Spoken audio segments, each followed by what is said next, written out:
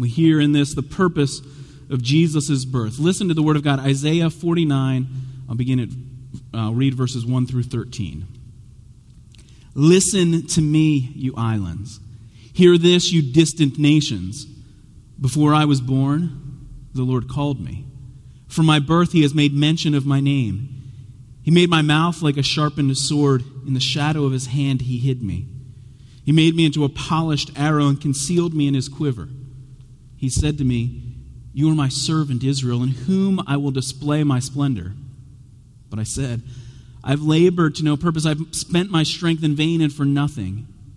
Yet what is due me is in the Lord's hand, and my reward is with my God. And now the Lord says, he who formed me in the womb to be a servant, to bring Jacob back to him and gather Israel to himself. For I am honored in the eyes of the Lord, and my God has been my strength. He says, it is too small a thing for you to be my servant, to restore the tribes of Jacob, and to bring those of Israel I have kept. I will also make you a light for the Gentiles, that you may bring my salvation to the ends of the earth. This is what the Lord says, the Redeemer and Holy One of Israel, to him who was despised and abhorred by the nations, to the servant of rulers. Kings will see you and rise up. Princes will see and bow down because of the Lord who is faithful, the Holy One of Israel who has chosen you. This is what the Lord says. In the time of my favor I will answer you. In the day of salvation I will help you. I will keep you and I will make you to be a covenant for the people, to restore the land and to reassign its desolate inheritance, to say to the captives, come out, and to those in darkness, be free. They will feed beside the roads and find pasture on every barren hill. They will neither hunger nor thirst, nor will the desert heat or the sun beat upon them. He who has compassion on them will guide them and lead them beside springs of water. I will turn all my mountains into roads, and my highways will be raised up. See, they will come from afar, some from the north, some from the west, some from the region of Aswan. Shout for joy, O heavens. Rejoice, O earth. Burst into song, O mountains. For the Lord comforts his people and will have compassion on his afflicted ones. Join me as I pray. Father, in this season of Advent, this season of expectation, we need to hear your promises. For Lord, some of us come with eager excitement and anticipation of the celebration of the birth of our Savior. And so, Lord, we ask that you would give us the boldness to sing for joy, to proclaim your gospel among the nations. But Lord, some of us come with the desperate expectations, the longing for you to intervene in our lives, for we feel the world spiraling out of control. We feel the sorrow and sadness of this season. And so we need the promise of your word, that you are the God who will keep your promises. So, Lord, let us see the hope that we have in Jesus Christ, Jesus our Savior, Jesus our rescuer, Jesus your servant. Lord, we come praying in Jesus' name. Amen. There's a difference between hearing and listening, right? You know, there are times when you're just kind of nodding along, and sometimes it's an important conversation, but you're not really listening. Or it's those moments. I was reminded of this in a chapel service on campus last week. I was fully engaged as we stood and sang Christmas carols. I listened intently as the word was preached, but it was a graduation chapel service. So then they just start reading names. Now, I didn't know anyone that was graduating, so I felt like it was totally appropriate to pull out some classwork and get myself a little bit ahead. But you realize then as the names are called, I have a much different interest level than the family members, the parents, the spouses that are gathered to watch their loved ones graduate. They're listening intently. I'm hearing what's happening. And this section of Scripture begins with a very clear declaration. The command that comes to us from Jesus himself, from the servant of the Lord, listen to me. Now, the only time that Isaiah will often say, listen. Even when he's speaking, he'll tell the people, you need to hear what's coming. But the only time he specifically uses that phrase, listen to me, is when God himself is speaking. Listen to me. And so you may have wandered through Christmas seasons past, hearing the story of Jesus, hearing about the birth, but today Jesus himself is telling you, listen to me. Jesus is the one who stands and demands your attention. And I don't mean that your mind won't wander a little as we consider God's word. I mean that you will actually stop and spiritually consider the truths of what Christmas really means, what the promise of the Savior means. Now, we don't like it when even in those conversations when you're caught, you weren't really paying attention. It's like, did you really hear me? Or when you as a parent, you catch your child not really listening. Or as a boss, you know no one in this meeting is listening anymore to what's taking place.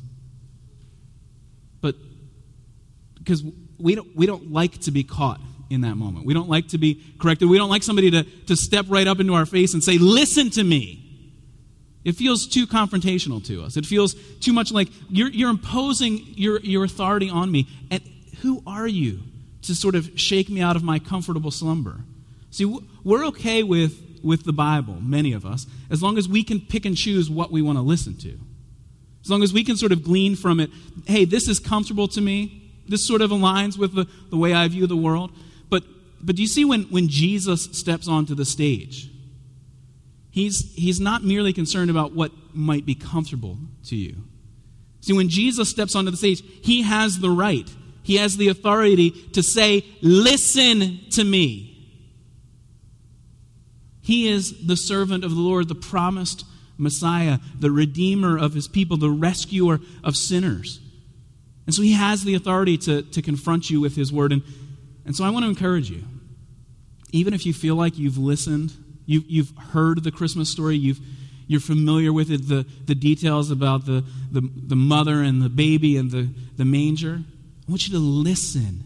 Listen to the promises of what comes, because here in this passage we have the servant's position. Notice how this passage begins, and we're just going to kind of walk through it in sections. It's really kind of broken into two sections, and we're going to take a little bit of time with the first two. It's really verses 1 through 7.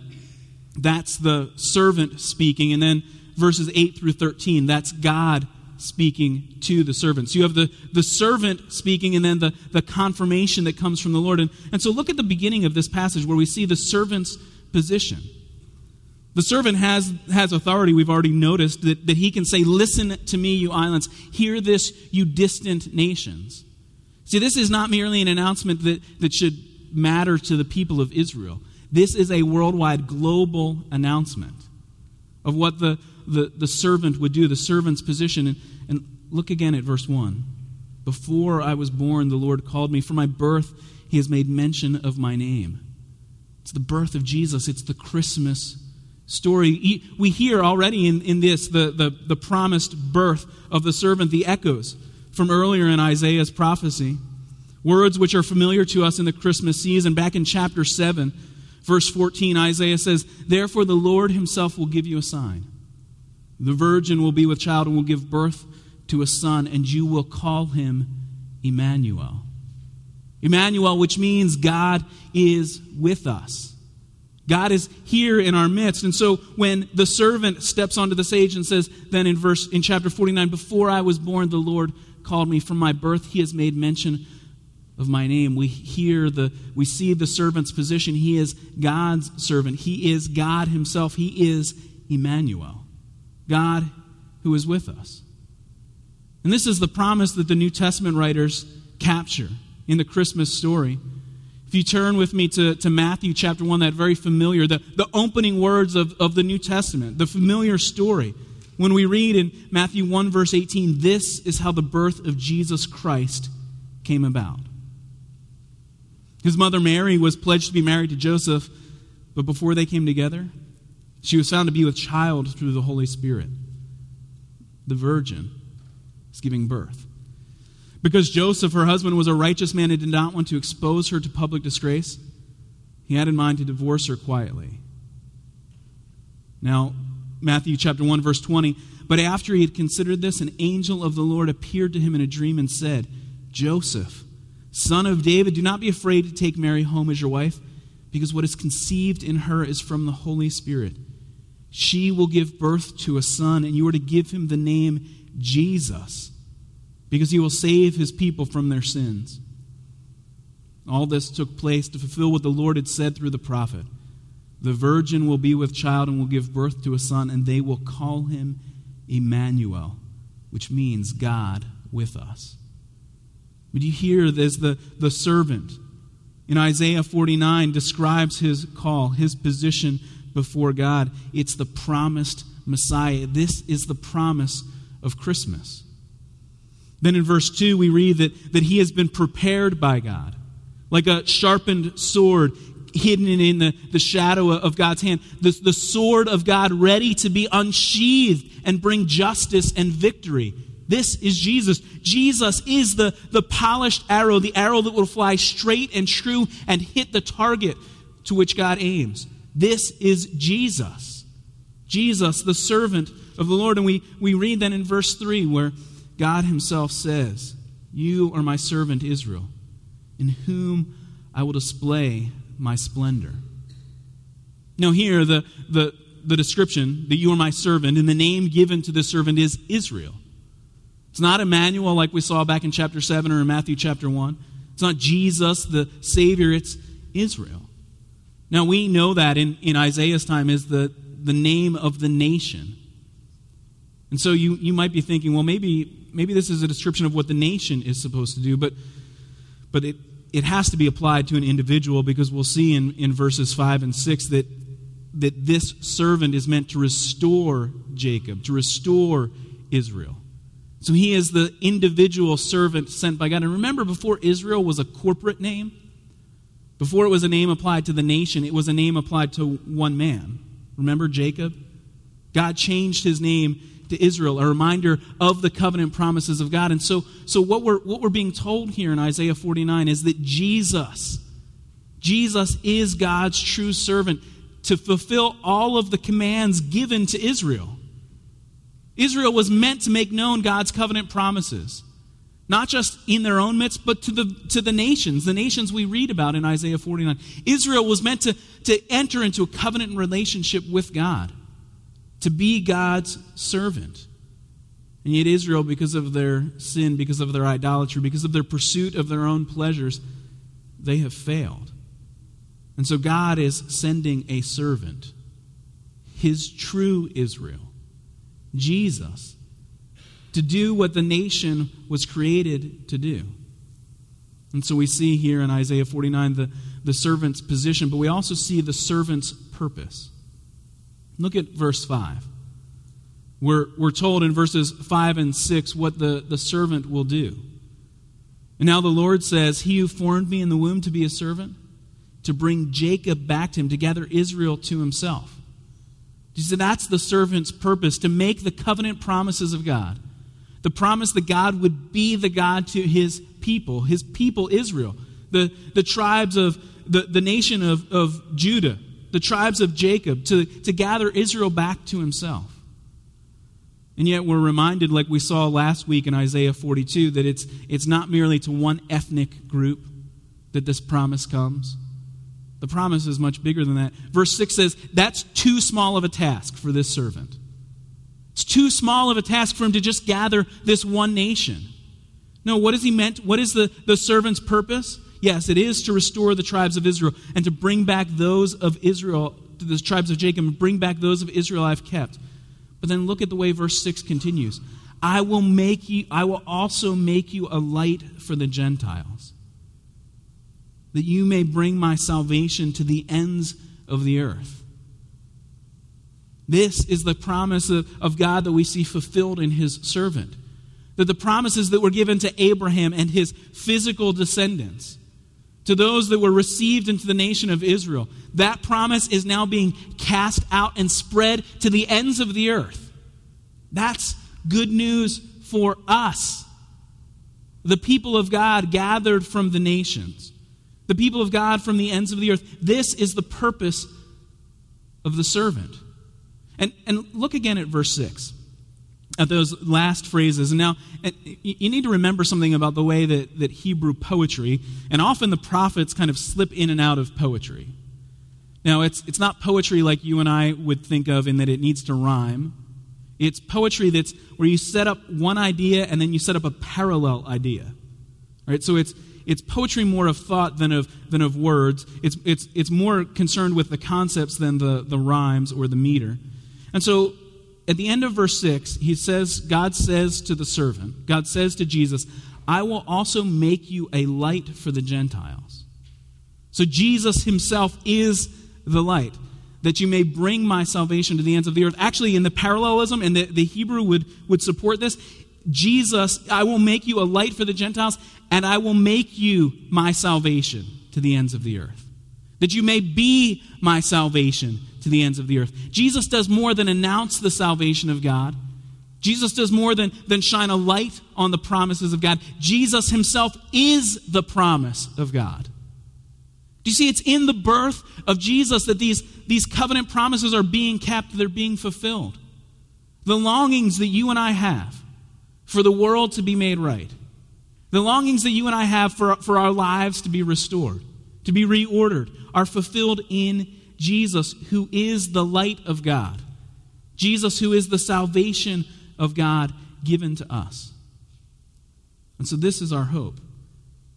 And yet even in the servant's purpose, we see back in verse 4 the hopelessness, the dangers of feeling like it was for nothing. Look at the way the servant speaks. Look at the way Jesus speaks in verse 4. I have labored to no purpose. I have spent my strength in vain and for nothing. Why would Jesus speak this way? Why would the promises of God be spoken to us like this? And we might be trying to pick one moment in the life of Jesus. Is this the way Jesus would have thought in the Garden of Gethsemane? I think what Isaiah is doing is looking ahead and giving us an overview of Jesus' ministry. Because think of it. Jesus is a peasant child born to a woman not yet married. Jesus is so poor that his parents are given the permission from the Old Testament law to bring the offerings of those in poverty. Jesus is born in the backwaters of the Roman Empire without any fanfare or glory. Jesus' ministry is in the small towns of Galilee. Jesus is spending his time among sinners and outcasts. And so the humiliation, the purposelessness, that's what it appears to the world. That it looks like this is for nothing, is in the whole life of Jesus. Jesus, this preacher who has followers, and yet as soon as things get difficult, people begin to abandon him. Jesus, as he goes to the cross, is abandoned by all of his disciples, except perhaps John, who watched from a distance. And there is nothing in the death of Jesus that would have caused those standing there to say, this is the purpose of God. Because the death of Jesus looks like a failure. But that's the reason he came. The reason Jesus came was to give his life for us. And so that's why even in verse 4, as the servant himself wonders, have I labored to no purpose? Have I spent my strength in vain and for nothing? There is still his confidence in God. Look at the way the verse ends. Yet what is due me is in the Lord's hand. My reward is with my God. You see, when Jesus goes to the cross, he knows that the cross will not be the end of the story. He knows that there will be vindication for the sinless one, the true Israel, who dies bearing the shame and guilt of his people. He knows that vindication is coming. Vindication, the confirmation that Jesus is the true servant, comes on Easter morning. In the resurrection of Jesus from the dead, the purposes of God made fully known to us. See, this is the servant's purpose. He is God himself. as we've seen in verses 1 through 3. He is God's servant, the one called from birth. He is the one coming to gather the nations together. And so we see then, as this chapter continues, as this servant song of Isaiah continues, in verses 7 through 13, the servant's praise. This servant deserves our praise. Look again at verse 7. This is what the Lord says, the Redeemer and Holy One of Israel, to him who was despised and abhorred by the nation, to the servant of rulers. I mean, remember the way the Gospels describe it. Jesus came to his own, but his own did not receive him. That's the way John's Gospel begins. Jesus is rejected by the very ones who had the promises of God, the very ones who should have been waiting in eager anticipation for the arrival of the servant, and that they reject him. He's despised by them. But see the promises of God, that kings will see Jesus and rise up. Princes will see him and bow down. And it may have only happened in momentary glimpses during the earthly ministry of Jesus. But one day, everyone on earth will bow before Jesus as king, either in loving adoration or in violent submission under the authority and wrath of God. Jesus is the one to whom all of the kings of the earth will bow down. And then as the verses continue, we see the promise that all that has been spoken by the servant in the opening verses of this chapter is confirmed by God. In verses 8 and following, we see again this phrase, this reminder, this is what the Lord says. When the servant comes, it will be the time of my favor, and I will answer you. This will be the day of salvation. I will help you. I will keep you. I will make you to be a covenant for the people, to restore the land. The promise comes that when Jesus arrives in verse 9, he will say to the captives, come out. He will say to those in darkness, be free. And then consider the imagery that he gives to us. The imagery of sheep in the pasture, that imagery that is drawn from Psalm 23. They will feed beside the roads. They will pasture on every barren hill. The God himself, verse 10, will lead his people beside springs of waters. Even the description is as if the whole world, the geography of the world, will be reoriented because of this Savior. All of the mountains will be turned into roads. The highways will be raised up. People will be able to come and to hear who Jesus is. Verse 12 says that they will come from afar, some from the north, some from the west, some from the region of Aswan. And translators, they're just guessing at what that word means. We don't even know where that place is. It's the only place here in Scripture that word is used, and so Aswan's as good a guess as any.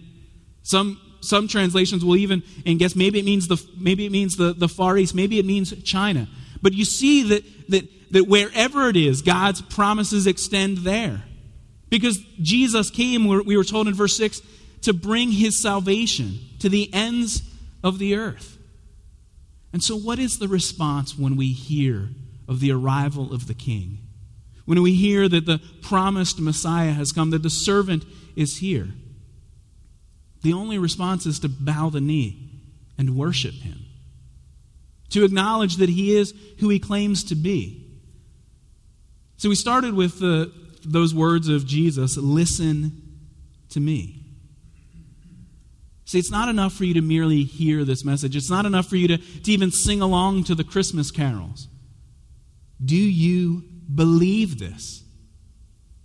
Do you really understand and believe that this is what is true about the world in which we live? That Jesus is the rescuer, that Jesus is the Redeemer, that Jesus is the Savior. He's saying, listen to me.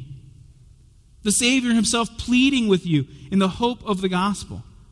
As soon as you understand who Jesus is, you find forgiveness, you find freedom. You are no longer captive to your sin. You are no longer lost in spiritual darkness, but you come into the light of Jesus. You are no longer guilty for your sins, but you come to be forgiven because Jesus paid the penalty for your sins. And so what's the response that's called for from us when we hear this announcement, the arrival of this King? It's verse 13. Shout for joy, O heavens. Rejoice, O earth. Burst into song, O mountains. For the Lord comforts his people and will have compassion on his afflicted ones. You see how comprehensive this command to worship is. Everyone in heaven and on earth, the heavens themselves, the earth itself, the mountains should rise up to give praise to God. Shout for joy, O heavens. Rejoice, O earth. See, this is why at Christmas, this story has to be told in song. It's why some of you start listening to Christmas music in March. Because it's the kind of story that wells up within you. This has to be proclaimed. It has to be announced. The world needs to hear this message. And so you are being called to shout for joy, to rejoice in what God has done for you. See, the servant came to redeem the nations. The servant came to bring salvation. George Liele was born into slavery. He first heard the gospel at his master's church.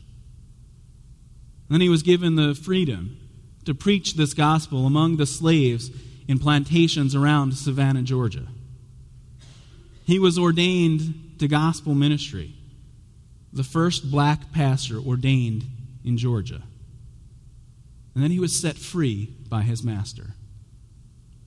Liele would describe himself, he would say, I gladly see myself still as a slave of Jesus Christ. In 1782, Liele, a freedman, sold himself as an indentured servant so that he could travel to Jamaica. He needed to flee the South. The descendants of his master were threatening to pull him back into slavery.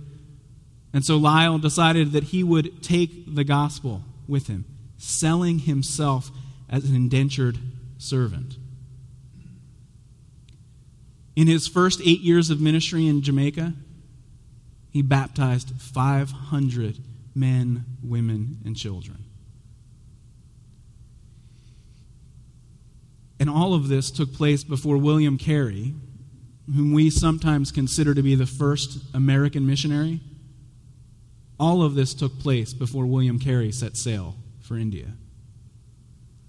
Liele's church, filled with slaves, couldn't afford to pay him. He had to work himself out of debt, out of an indentured servitude, but he continued to serve, preaching the gospel. He was thrown in prison multiple times, once for more than 3 years because laws were passed. You can't preach to slaves, he was told. The gospel can't go to them. But Liele refused to obey that kind of unjust and immoral law. He saw himself as a servant of Christ. And so by the time the first English missionaries arrived in Jamaica in 1814, there were over 5,000 Christians there. A servant compelled by the gospel, willing to suffer for the nations. Lie's sacrifice for Christ was great. Jesus' sacrifice was complete. See, Jesus is the suffering servant, the one who willingly set aside the glories of heaven and humbled himself to become a servant of God, a servant who would walk to his death. This servant died for you. But Jesus, the servant of God, has been raised from the dead. And so this Christmas, right now, today, as you hear this promise, heed the command of Isaiah the prophet. Shout for joy, O heavens. Rejoice, O earth. Burst into song, O mountains. For the Lord comforts his people.